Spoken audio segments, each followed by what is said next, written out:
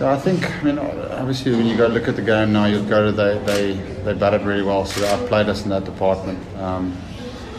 It's more for me that we've got to be a little bit more ruthless in our skills.